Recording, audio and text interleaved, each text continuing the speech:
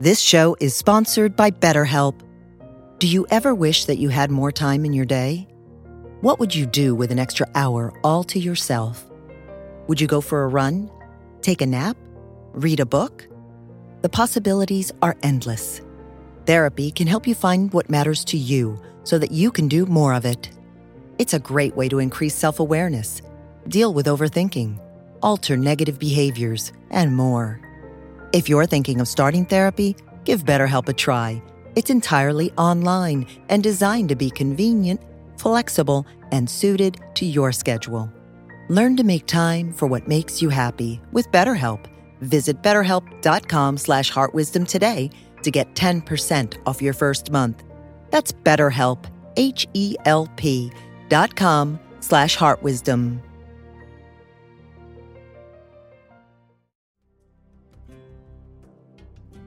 And in loving something or someone very deeply, we become almost a different person. We become flexible and forgiving and caring and sacrificing.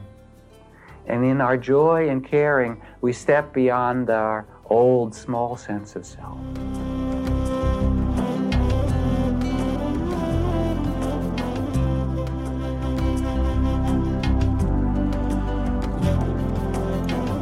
Welcome to the Jack Kornfield Heart Wisdom Hour. We are delighted to share with you Jack's innate common sense wisdom and his clear, open heart. If you are interested in supporting Jack's podcast, go to BeHereNowNetwork.com/Jack.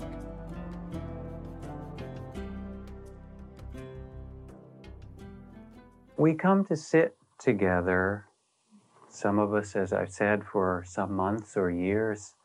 This sitting group has been going on now for 9 or 10 years. To sit, to meditate, to listen in some deep way, or reconnect with ourselves in the busyness of our life.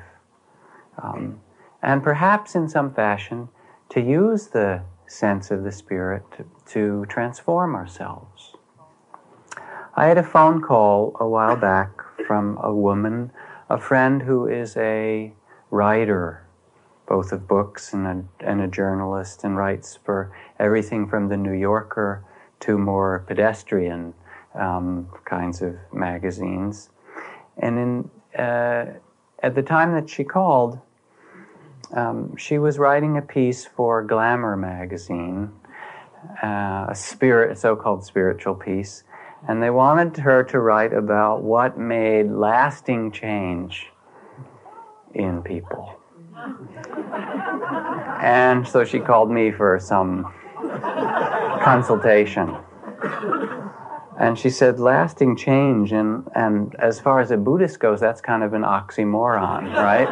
Lasting change is like army intelligence or something. It's one of those things that it's hard to fit together properly. And yet there is something about transformation or change that's true in our spiritual life. And so the question is, we hear all these spiritual stories and read the lives of great teachers or inspiring figures. How does spiritual life change us in some lasting or significant way? When I first began my own meditative practice 25 years ago, and then when I first began teaching, I saw things in a kind of black and white fashion. That is, and you can find a lot of this in the Buddhist teachings along with Christian and other such things. I saw attachment, self-centeredness, ego, greed, hatred, aggression, delusion as problems to solve, to do battle with in some way, and to get rid of or overcome the bad parts of myself and fix up and enhance and develop the good, beneficial parts of myself. And so I had some battles, as you might imagine, in my spiritual life. And sometimes one side won and sometimes the other did. Now, over the years, in kind of observing myself and others, I've come to see that those roots of greed and delusion and attachment and aggression come from yet a more deep level of misunderstanding of who we are. There's a fundamental misunderstanding and a fundamental fear about life that underlies all of them. In truth, the Buddhist view of life is a very dynamic one, not one in which one can think of or create the notion of some spiritual state or lasting change. Life is a flow, a movement. And the Buddha spoke of us as human beings as 5 streams or 5 interconnected processes, patterns, if you will. A physical pattern of body that changes all the time if you pay attention. Even on the biological level, all the molecules of your body are replaced every 7 years. This is an entirely different set of molecules, except for a few special neurons in the brain. It's entirely different than it was in 1986 or 87 or whatever. It seems the same, doesn't it? But it's not. The pattern of the physical, the pattern of feelings, the pattern of memory and recognition and kind of how we understand things, the pattern of thought and all our reactions, and then the pattern of consciousness itself that knows these aspects. The Buddha never spoke about people per se, but rather he would speak of the pattern of life that we reflect, that we are. Much like an oak tree. You have a little acorn, you plant it and it comes to be a little seedling, and then that grows into a sapling, a young tree, and then a bigger tree, and finally a great oak tree with leaves and branches and new little acorns. Now if you ask, what is the real oak tree? Is it the big tree, or the sapling, or the seedling, or is it the first acorn or the last acorn? You can't really say. All of that is part of the oak tree pattern. And what it does is it drinks minerals and water and nourishment from the soil and energy from the sun, and it cycles it through oak tree pattern and does the oak tree dance of little to big to little to big. That's what oak trees do. We are the same. We're a pattern, a process that is never the same.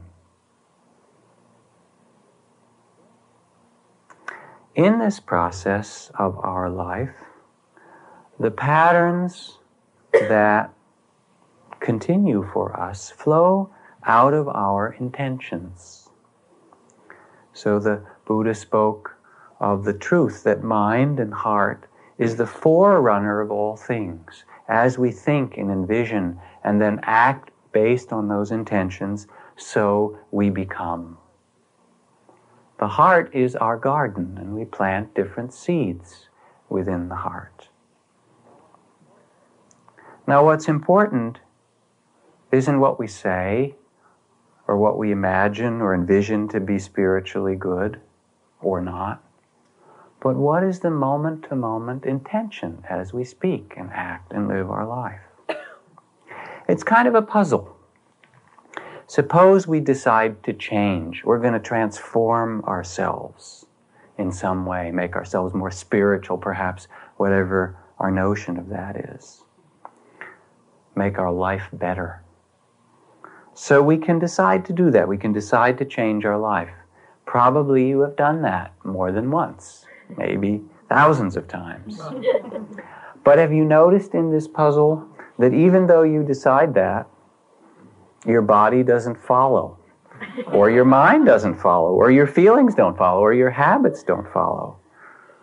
All you have to do is sit one 40-minute session of meditation, as we did, and you say to yourself, all right, mind, be quiet. Don't think so much. Let me feel my breath. Let me be a bit more in the present. Don't get so caught up in the stories or the worries or the fears.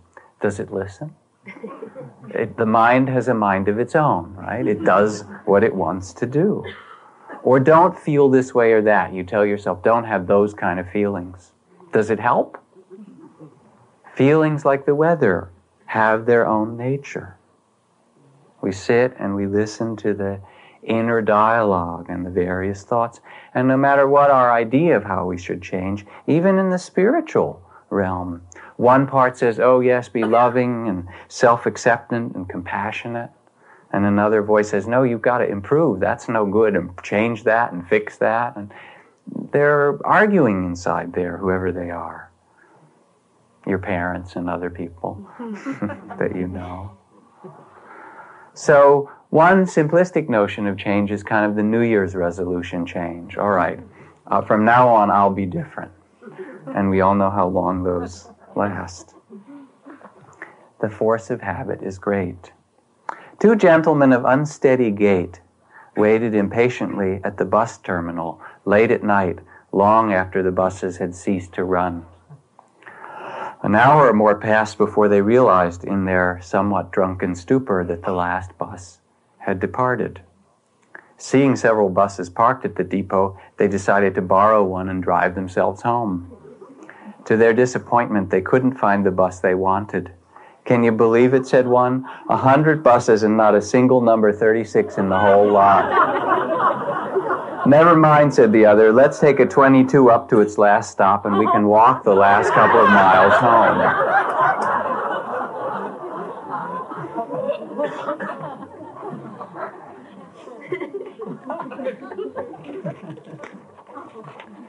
The forces of our habits are very strong, aren't they?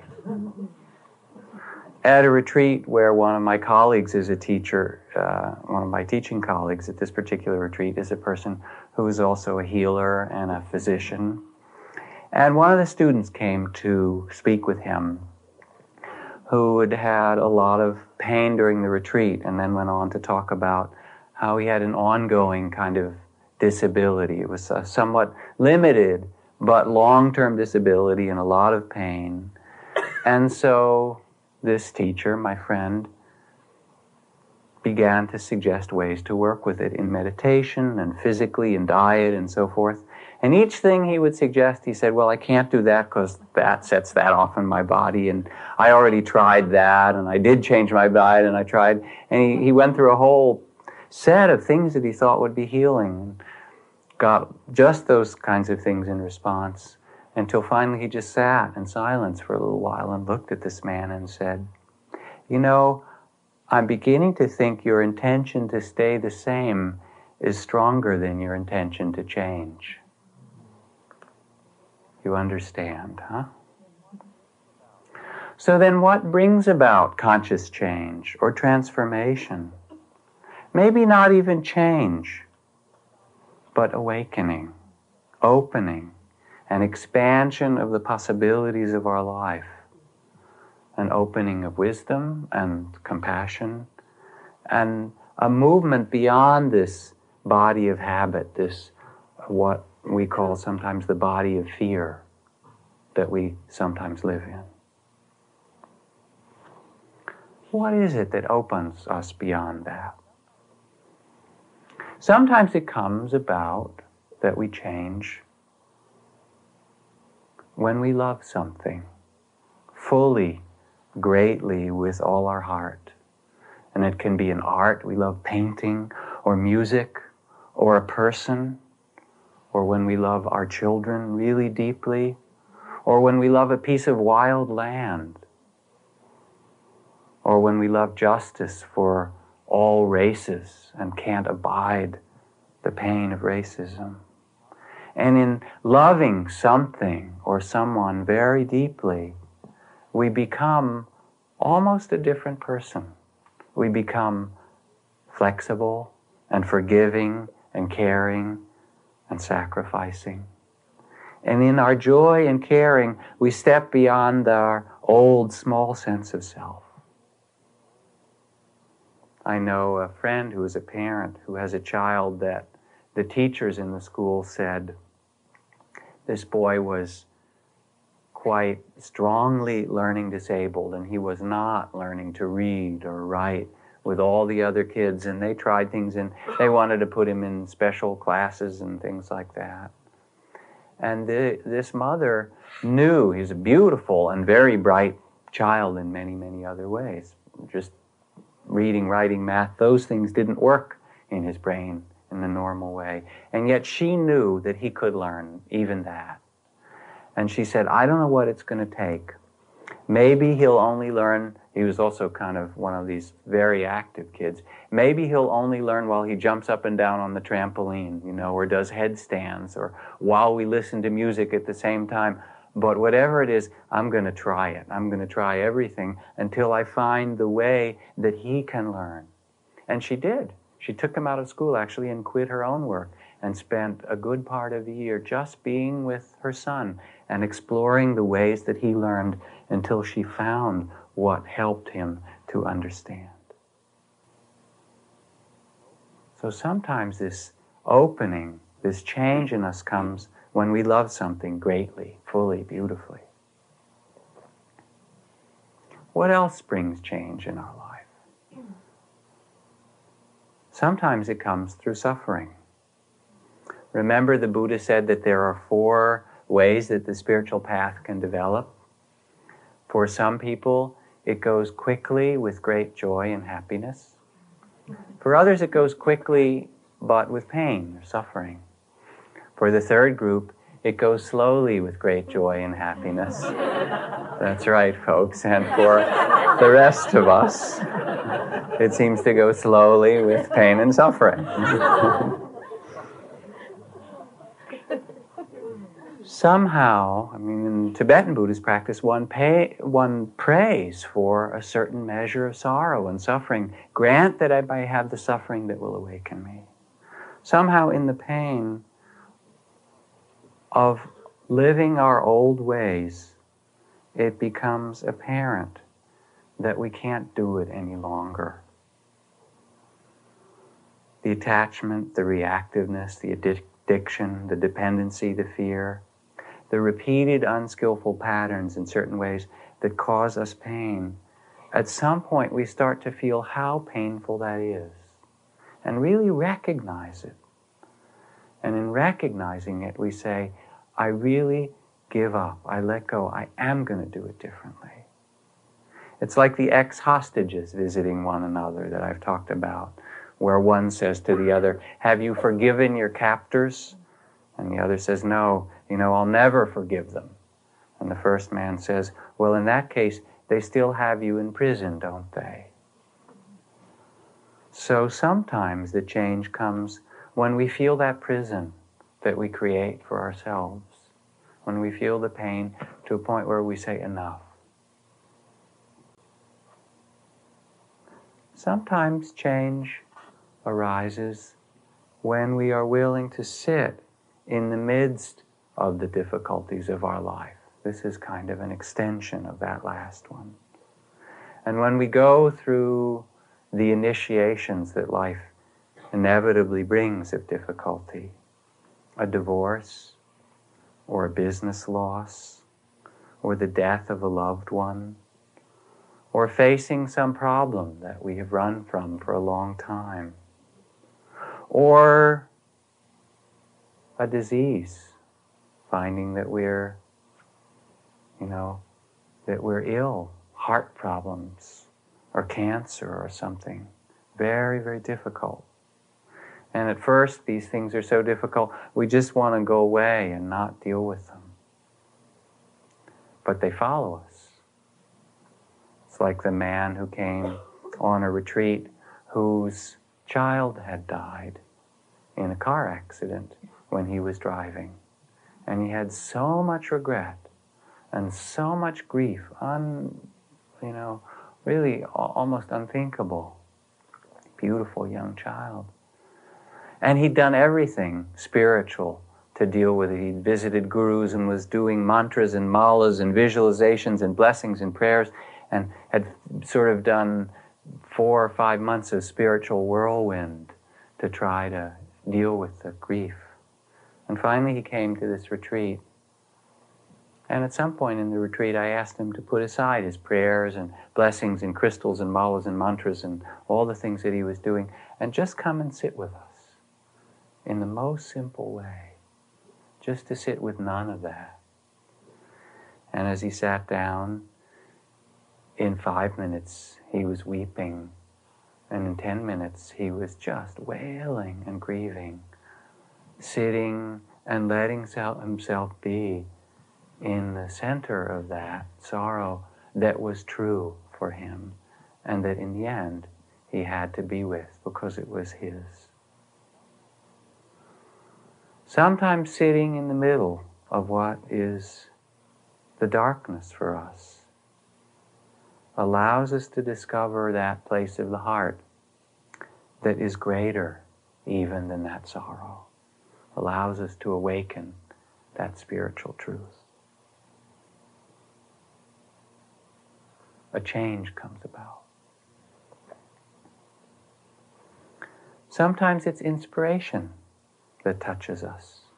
We hear some amazing piece of music, like this friend I spoke of a few weeks ago who was in South Africa giving Dharma teachings to the AIDS and HIV positive community because he himself has AIDS. He's a Dharma teacher from South Africa who's a good friend, and he went to teach in Zululand, and they performed the first time ever Handel's Messiah in Zulu with 140 voice male Zulu choir singing, and he said he could have died just then. It was so beautiful. It was so extraordinary. Sometimes it's inspiration when you hear something that's so beautiful, or you walk in the mountains, or there's a fog that lifts, or a magic sunset by the ocean that reminds you of the sacred that you and I and all of us are held within, that we live within. Or sometimes, as I spoke last week, it's not the music or the sunset, but it's a person, a benefactor, who touches that place within us, reminds us. I like this story from our storybook, from the Tales of the Desert Fathers. Abbot Anastasius had a book written on very fine parchment, which was worth 18 gold pieces, the Old and New Testament. Once a young brother came to visit him, and seeing the book, made off with it. So that day, when the abbot went to read his Bible, he found it was gone and realized the brother had taken it. But he did not send after him to inquire about it for fear that the young brother might add perjury to the theft. Well, the brother went down into the nearby city in order to sell the book, and the price he asked was 16 gold pence. The buyer said, "Give the book to me that I might find out whether it is worth that much." And with that, he took it to the holy Anastasius and said, "Father, take a look at this book, please. Tell me whether you think I ought to buy it for 16 gold pieces. Is it worth that much?" Anastasius said, "Yes, it is a fine book. It is worth at least that much." So the buyer went back to the brother and said, "Here is your money. I showed the book to Abbot Anastasius, and he said it is a fine book and worth at least 16 gold pence." But the brother asked, "Was that all he said? Did he make no other remarks?" "No," said the buyer, "he didn't say another word." "Well," said the brother, "I changed my mind. I don't want to sell this book after all." And he hastened to the abbot and begged him with tears to take back his book. But the abbot would not accept it, saying, "Go in peace, my brother, I make you a present of it." And the brother said, "If you do not take it back, I shall never have any peace." And after that, the brother dwelt with Abbot Anastasius and studied with him for the rest of his life. So sometimes it's that encounter with that remarkable quality in another human being, and it touches that place in ourselves as that story does. You hear that story and it resonates in you with that place that is so loving of justice and compassion and beauty. But even if we touch or get inspired or reminded and a new vision appears, what happens very often? A little while later, it disappears, and we slip back to our old habits, or we lose it. We go somewhere, travel to India, get inspired, then we come home, and for some months we're all inspired, and then gradually we get to be in our old patterns again. There was a cartoon in the New Yorker some time ago that showed Los Angeles Airport Customs, and it said West Coast Customs, and there was a flight arriving from New York. And it said, check in customs here, leave behind any New York bad vibes, any cynicism, any doubts in crystals, bodywork, aromatherapy, spiritual consciousness. Any of those things you picked up on the East Coast, leave them here. So we get touched for a moment, or inspired or awakened through a difficulty or a changing circumstance or some person or some great moment. But how to understand that transformation that lives with us? What grounds those? What keeps it alive? Several principles to consider, keep in mind. The first is that it is helpful, maybe critical, to sense the transformations within our own human body if we really want to understand what it is to change or to open. Feel what it's like carefully when you're not open. Feel what it's like not to forgive. Not even saying you should or shouldn't forgive. That's completely up to you, up to each of us. But when there's a lot of resentment held and anger and so forth, begin to pay attention to what it does within your own body. Feel what it's like when there's hatred. Really pay attention to your own body. Pay attention when there is a sense of addiction.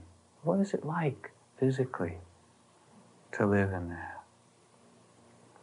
In some way, the spiritual path and just the sitting in meditation that we do has a dimension of physical transformation, of bodily change, of healing of the places that we've held closed, of our wounds, both emotional and physical.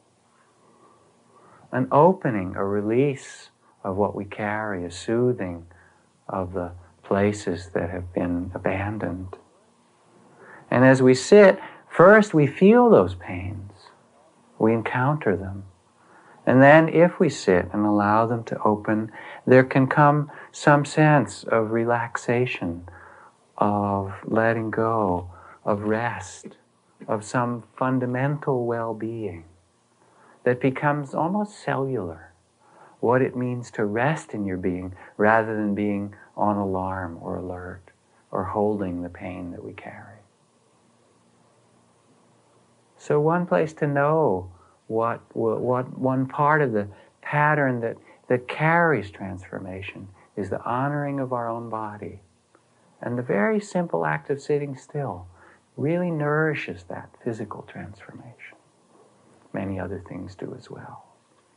That's why meditation retreats, a week or 10 days, like we just finished at Santa Sabina, can be so valuable. Just to have that much time to sit and really live in your body and sense it. What else grounds our transformation? A deepening understanding of acceptance and compassion. A good friend of mine, Robert Hall, who is also a teacher of Vipassana meditation and a psychiatrist and founder of the Lomi School, I remember a conversation that I had with him, about 18 years ago when I was just finishing my training as a psychologist. So I was a new psychologist, and he was already well known as a psychiatrist. And I said to him, I've gotten in these few years of training, I've gotten to understand people better and I can make pretty good diagnoses. I can see what's wrong and kind of where it came from and so forth. I've learned to do that, but I haven't figured out so well yet how to help people to change. And he looked at me and he said, well, I don't do that. And I said, you don't? What do you do? And he said, I don't look at my healing work as a psychiatrist, as a healer. I don't look at my healing work with people as a process of getting them or helping them to change. I see it fundamentally as a process of acceptance, self-acceptance, and compassion. And I think the deep change that we long for, personally or globally, must be grounded in acceptance and compassion. Globally, it means that we have to accept that there are still a lot of nuclear warheads out there that may be sold to other nations.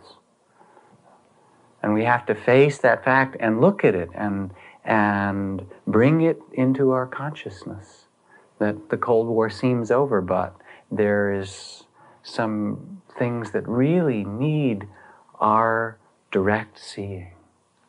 And only when we look directly can some wise response come. Within ourselves, it's the same. The most profound changes come based on our acceptance. If you sit in meditation and you get tremendously bored or lonely or restless, the idea isn't to get rid of the boredom or loneliness or restlessness, but to sit and actually experience it. Whatever it is that you've run from, and be really bored. See what it's like to be incredibly bored. All right. Or incredibly restless. Die of restlessness. Okay, restless, dying, and just see what that's like. And in the acceptance of the boredom or the fear or the restlessness, something new happens. It takes a great compassionate heart to do this deep kind of opening, this deep transformation. It's not just seeing what's there. Oh, there's restlessness, I'll try to accept it. Or there's boredom or resentment, I'll try to accept it. You know that state in meditation or in your life? It's sort of putting up with yourself. And yourself knows it, And so there's some kind of struggle. For profound change to take place, we must hold ourselves with the great heart of a Buddha. Because what's deep in us is longing to be accepted. And we long for a kind of wholeness. Compassion is that which allows us to open. Grounding our spiritual life in our body, grounding it in acceptance of what is, with deep compassion. Also, what is necessary is to establish or repeat or support somehow a sense of wakefulness, to be present. It's so easy, not to be otherwise. Wherever we go, we have to be there. What is it saying? Wherever you go, there you are. There's a story of an old woman, kind of a impatient matron, who pressed the elevator button in her fancy apartment building and fumed because it didn't appear at once. And finally, after a while, the elevator came up, and there was the elevator, the boy or man who was running the elevator, and she snapped at him, "Where have you been?" And he said, "Lady, where can you go in an elevator?"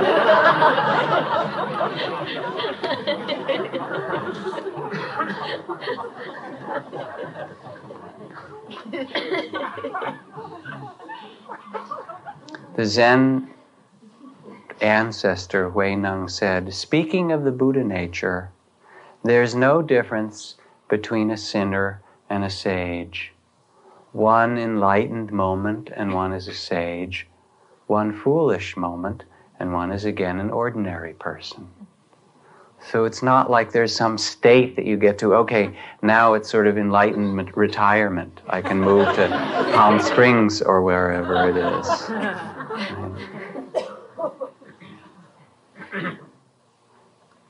It's easy to go back to sleep and stand and wait for the elevator and be impatient and kind of back into that. What it takes in some way is the repeated practice of presence, the repeated giving ourselves to the moment, which is why we sit or walk in meditation, or why we speak about the importance of ethics, of conscious speech and conscious action, not harming others through words or action. The only way that happens is when we bring our attention there, to be aware of our words and the place within us of motivation, of them being truthful or useful or kind. Being aware of the way we drive, being aware of the way we relate to our neighbors. And it's not just once. I remember when I was about to get married, and I was thinking about, all right, how do you have this marriage vow and say to this person, I will love you and honor you and so forth till death do us part, or whatever that, form you take for the whole rest of your life. How do you make that kind of commitment and know that you can really make it? So I went to an older friend who'd been married for 40 years and had a fine marriage, thinking he would know the answer, right? And I said, all right, how do you make that kind of a commitment? How do you know? And he said, you don't. And I said, you don't? He said, no, you make it every morning. You make it every day. And it was a beautiful answer. So that is what this teaching is the repeated giving ourselves over and over time to sit and feel our bodies and listen to our heart, time to be present with another person, time to care the way we work in our garden or wash our dishes or do our political work or our economic work, but to do it with that quality of attention and presence. And we get then to practice over and over again with the difficulties. You sit in meditation, and fear comes up, and it gives you a chance to practice. Fear, you might name it, feel what it's like in the body, listen to the stories that fear tells. Fear, and if you're really open to it, then maybe it will turn into terror. And say, okay, you think that was tough, try this one, right? And it'll tell worse stories and give you, major motion pictures, Jurassic Park or whatever it is. There it is. If you read the life of the Buddha, one of the most interesting things to see in the sutras after the Buddha was enlightened or awakened is periodically Mara, which is the name for a male figure in the Indian mythology. Mara is the god of darkness or evil or greed and hatred and so forth. Periodically, Mara appears to tempt the Buddha or somehow bring difficulties to the Buddha. And each time Mara appears after the Buddha's enlightenment, Mara kind of comes up in some way. And the Buddha turns and says, oh, is that you, Mara? And sort of this very same question repeated over and again. And then Mara says, oh dear, he knows me, and kind of slinks away.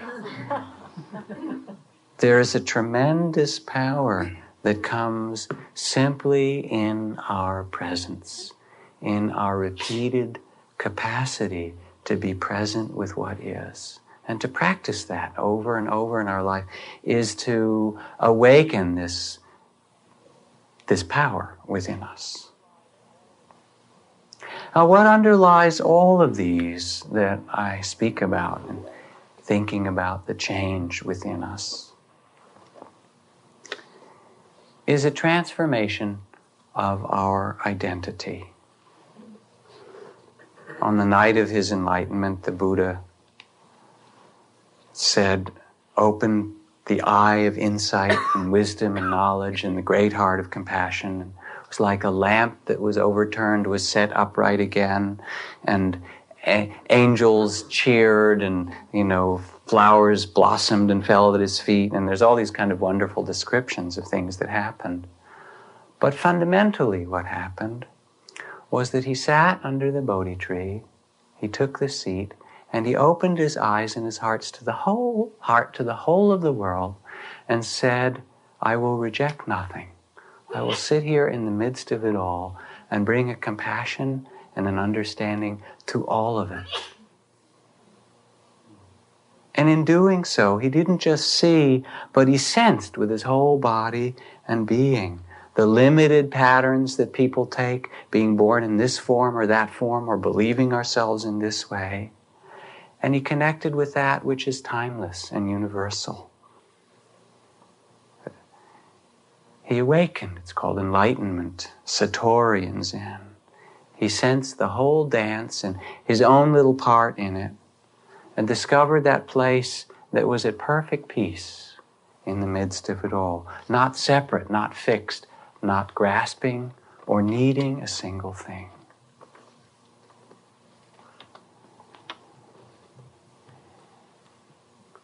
In transformation, the deepest transformation happens when we begin to sense that we're not who we think we are, who our mother or father or elementary school or our career or our lovers and family would have us be. We have all these identities. It's true. And we play them and need to enact them. I'm a grandparent. As of yesterday, I have a grandson, which is quite extraordinary. All right, so now granddad, right? Grandpa, whatever, Gramps. I don't know what it is. Here's this whole new identity. Okay, I'll play that very happily. It's fantastic. It's wonderful. But a little while ago I wasn't, and now I am. Is that who I am? Is it your job who you are? Or is it being a parent or a child or this kind of a wounded person or a noble person or whatever kind of person you think of yourself to be? Remember that poem I like to read for children? A story that could be true. If you were exchanged in the cradle and your real mother died without ever telling the story, then no one knows your name. And somewhere in the world your father is lost and needs you, but you are far away. He can never find how true you are, how ready.